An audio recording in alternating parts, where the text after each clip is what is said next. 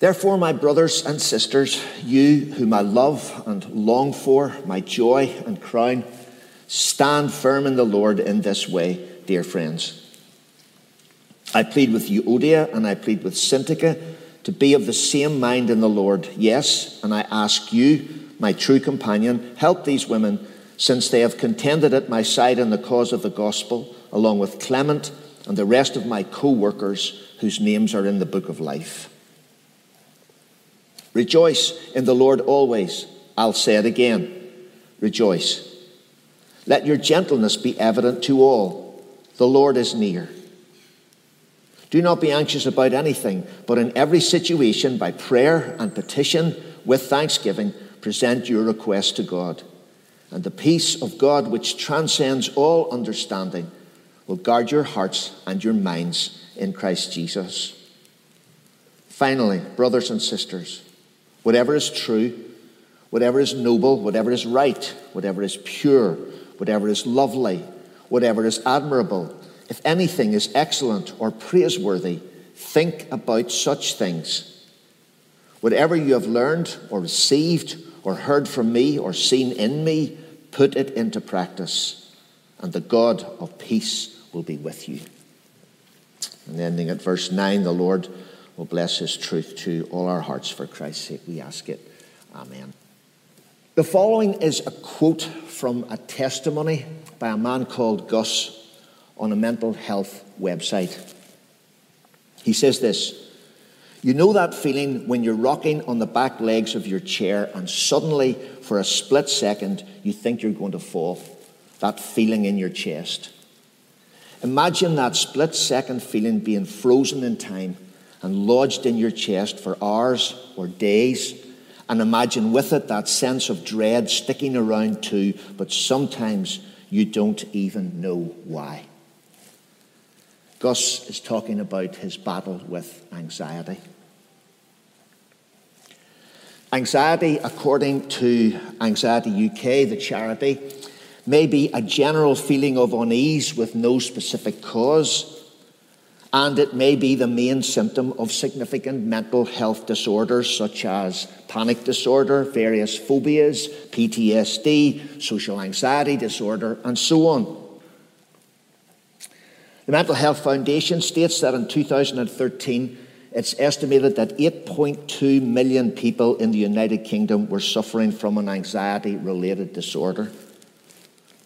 Women in England are 2 times more likely than men to be diagnosed with an anxiety disorder, and 6% of all medical diagnoses made in any week in the United Kingdom will be anxiety-related.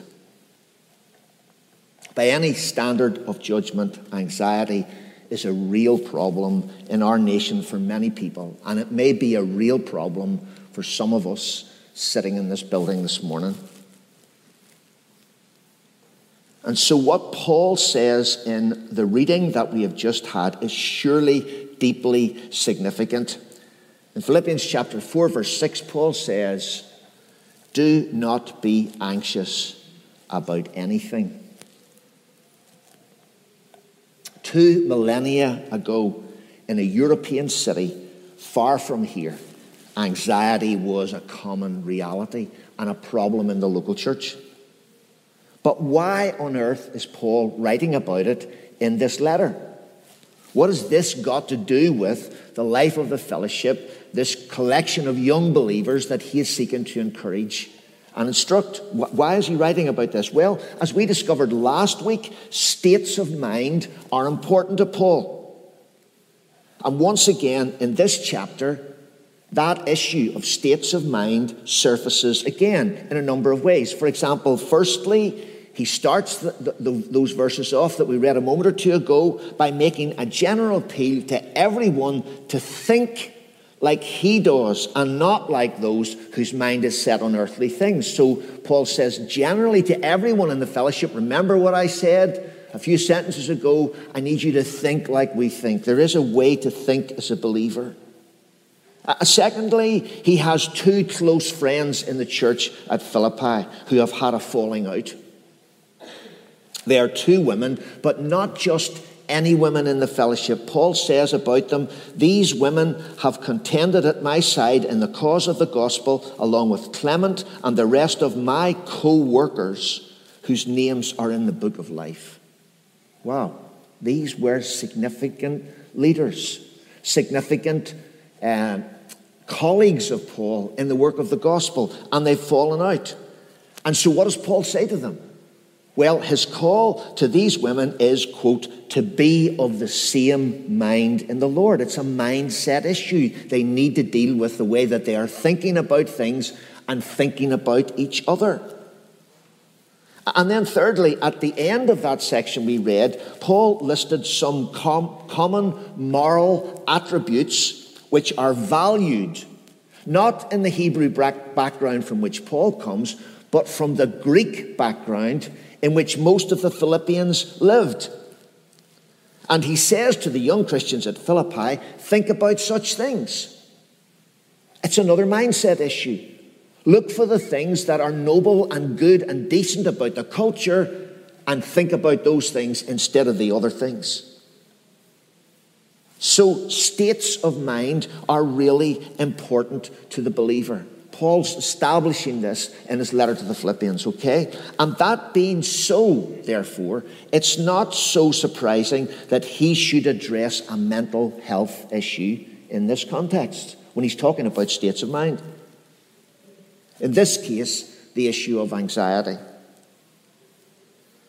And so because it is significant enough for Paul to mention here, and because of the reality which anxiety is in our culture and in our generation, I'm going to take the rest of our time today to look at what Paul has to say about this, rather than looking in detail at all the other things that he also addresses in these 9 verses, okay? But before I look at what Paul has to say, there are a couple of preliminary things we need to understand. When Paul says to these believers, do not be anxious about anything, he is not giving a rebuke. Okay? True enough, the phrase Paul uses here is an imperative. It is an instruction. It is a phrase that is designed to elicit a response from the believers. But it's more properly considered to be an appeal rather than a rebuke. And it's all a matter of tone. Think about it like this, okay?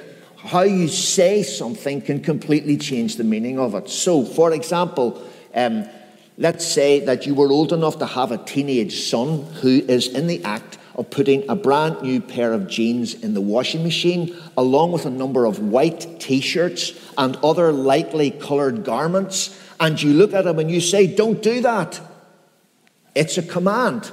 If he does that, it will have severe implications for the other items of clothing in the washing machine. Okay, so you say, don't do that. The same teenage son says to you that in spite of his good exam results, he's going to drop out of school to take up skateboarding full time. And you say to him, don't do that. That's an appeal. It's the same phrase, but it means something totally different depending on how it is said. On the one hand, it is an instruction that leads hopefully to obedience. On the other hand, it is an appeal that leads to a conversation. It's the same words. And in this case, in this letter, when Paul says to the Philippians that they are not to be anxious about anything, he is not giving an instruction, a command. He is making an appeal. He is appealing to those in Philippi to adopt a different strategy with their problems. And we'll come back to that in a moment or two. But what I want you to realize at this point in time is that Paul is not speaking about anxiety the way he might speak about circumcision, or the way he might speak about disunity, or the way he might speak about the gospel. He realizes that anxiety is serious, but it is not sin. These people, the people whom he is addressing, are vulnerable. We know that because he talks about them needing a guard for their hearts and minds. These are vulnerable people. They are not disreputable. They are not an embarrassment. That's the first thing. This is not a rebuke. The second thing is this. Believers commonly struggle with anxiety issues, even those who lead others. For example, King David, undisputed hero king of Israel, had problems with anxiety. We know that because in one of his most beautiful psalms, he sings these words in Psalm 139, verse 23, "Search me, O God, and know my heart. Test me and know my anxious thoughts." David has anxiety issues. Peter, in the New Testament, calls on the recipients of his first letter to find help in a strategy that bears all the hallmarks of Peter's personal experience. He says in 1 Peter 5, verse 7, "Cast all your anxiety on him because he," that is the Lord, "cares for you." This is Peter talking again to people who are struggling with anxiety issues, and he says something that sounds suspiciously like something he worked out through his own personal experience.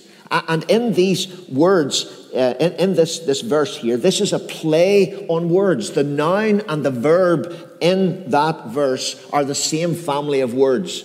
Cast all your anxiety on him because he cares for you. You could say, cast all your anxiety on him because he is anxious for you. It's a play on words.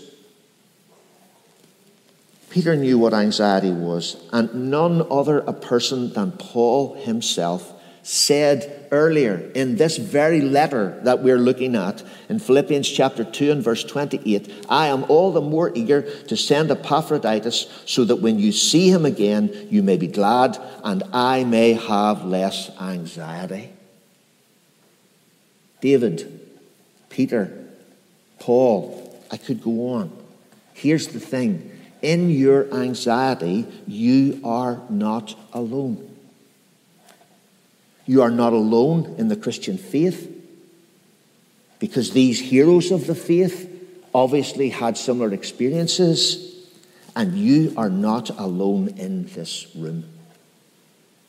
If your life is being adversely affected by anxiety issues, the first thing I need to say to you is, Paul does not condemn that as sin. We recognize that it is commonly an issue felt by Christians, and if your life is adversely affected by it, the first thing I need to say to you is, go and see your doctor. But there is some additional help here in this passage from someone who knows what it means to be anxious and for that anxiety to affect his life. Paul writes in Philippians chapter 4 out of the experience he describes of himself in Philippians chapter 2. And so what I want to say to you out of what Paul says here is that apart from any medical or professional help you may need to access, there are two other things to consider. The first one is this: don't allow anxiety to kill thanksgiving. Anxiety narrows down your life to a fine point. Some specific issue or some general sense of dread, undefined and elusive, fills your horizon. And Paul directs the anxious person to the place of prayer to find perspective. He says this in verse 6, "In every situation, by prayer and petition, with thanksgiving, present your request to God." And to be honest, if you're a person struggling with anxiety issues, your first reaction to those words might be, really? Like, seriously? In every situation, by prayer and petition, with thanksgiving, present your request to God. In the situations in life in which we experience significant anxiety, what is there to be thankful about? Are these words of Paul even perverse? But here's the strange thing. A strange thing that I've discovered in ministry over the years and pastoral care of people. We often only know the value of this verse when our world is falling apart.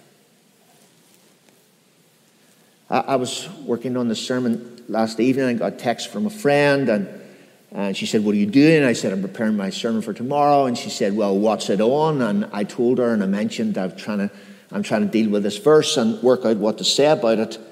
And here was her response to me. She said, "That meant a lot to me when I had my miscarriage, and I wondered if I would ever be able to get pregnant." Sometimes it's only when your world is falling apart that this verse brings something to your heart that actually seems like blessing. I can't explain that. I recognize it makes no sense, but nonetheless, it's a reality. You see, the point is that the element of thanksgiving here that Paul is talking about lies in the fact that there is somewhere to go with our anxiety. That's what there is to be thankful about. You're not being asked to be thankful about the dread, about the issues it is generating, causing for you mentally and in your day-to-day living. But what we can be thankful about is that there is some place to go, that there is someone to talk to. God is as concerned about whatever this is as you are. Remember that word play in 1 Peter chapter 5, verse 7? He is anxious for you. Whatever it is that is disturbing and disrupting your life, God is concerned about it. There is nothing worse than talking about your worries to someone who doesn't get it themselves. I think throughout the 40 plus years of our married life, my wife worried about having virtually every disease known to man at various different points. In fact, the only one she never worried about was the one she actually had and that took her life in the end of the day. And over the years, she was so totally frustrated with me when I would say to her, "You are the absolute picture of health. You cannot possibly have whatever it is you think that you might have. Look at you. You're never sick. I'm the one going to the doctor, not you." And I thought I was helping. Actually, it was totally frustrating, and it usually ended badly. Because there's nothing worse than trying to tell somebody that you're bothered about something and they just don't get it. Here's the thing. The Lord knows how you feel. You're anxious. He is anxious for you. And here's the other thing. The Lord does not judge you for it. In Psalm 139, David speaks about the wonder of how personally the Lord knows him. If you know that psalm, it's one of my favorite psalms. David talks about how God knows about when he sits and stands. He knows about when he thinks. He knows about what he does when he's awake and what he does when he's asleep. He says that there is no stage in his life from conception to death and no location where he can go that the Lord does not know. And the interesting thing is, in the light of that, which in itself could be a scary enough concept, okay? No place to hide. Nothing that I do, nothing even that I think. There's not a word on my tongue, the psalmist says, but you don't know it before I even speak it. Like, that is scary. But in spite of that fact, what we discover is David wants the Lord to know it all. Know my anxious thoughts, he says. Take a look into my heart and see what is there. Here is no shame. Only thanksgiving that God is interested enough to investigate the depth of his anxiety.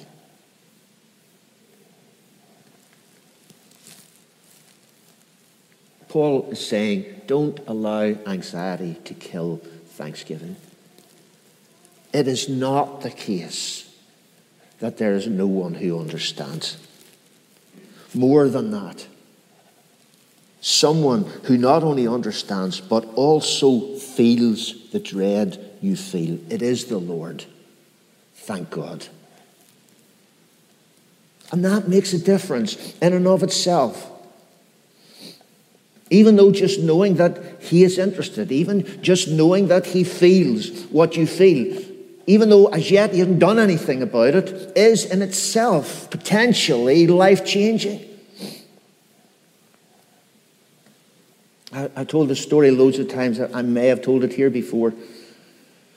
But there was one occasion when I had to preach at the General Assembly, and I had to preach on a really difficult day. after some very difficult things had happened. And I was preaching for the moderator of that year, who was a really good friend of mine. And he would come in for some flack in certain ways. And the subject that he had given me to preach the next day was just exactly on this issue. And I was pretty scared. To say that I was anxious was probably to understate the situation. I knew what I was going to say would not be popular. But I knew that I had to say it. I knew I didn't have a choice. And so I was there, and the worship finished, and just as the worship finished, I got up to go up to the rostrum to read the scriptures and preach it. Just as I did, out of the corner of my eye, I saw a movement at the door over to my right-hand side. And as my eye was drawn towards it, I watched Christine walk into the room, find a seat, and sit down. And that changed everything.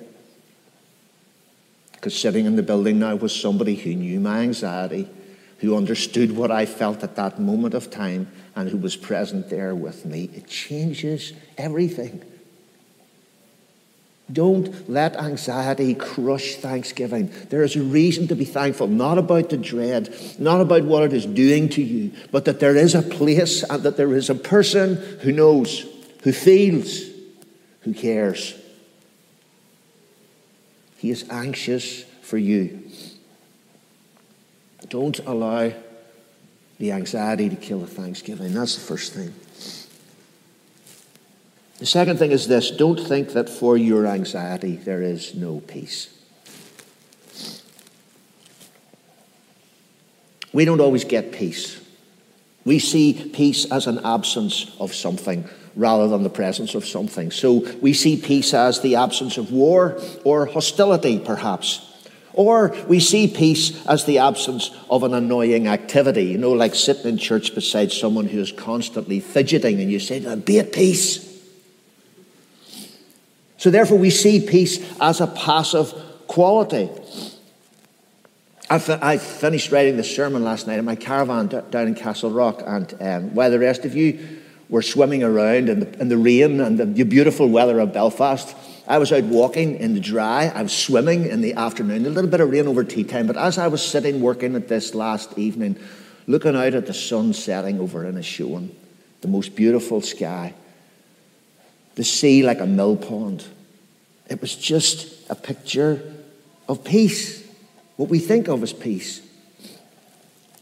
Even hymn writers sometimes see it like this. John Greenleaf Whittier, an American hymn writer, published his hymn, Dear Lord and Father of Mankind, in 1872. The hymn was originally set to a tune, and the tune was called Rest, so the clue is in the title, all right? So you get the idea what this hymn is meant to be about and what it's meant to create in our minds and our hearts. And verse 4 of the hymn, which you may know, goes like this: Drop thy still dews of quietness till all our strivings cease. Take from our souls the strain and stress, and let our ordered lives confess the beauty of thy peace. Peace is the absence of something, of strain and stress, of hostility and warfare. And there is something so appealing about that idea, isn't there? In a world of hurry and obligation and anxiety. And at times we just want what we call peace and quiet, or to translate that phrase colloquially, give my head peace. But there is a peace that is divine because it is of God. And Paul talks about it twice in these verses that we read. In verse 9, he calls God the God of peace.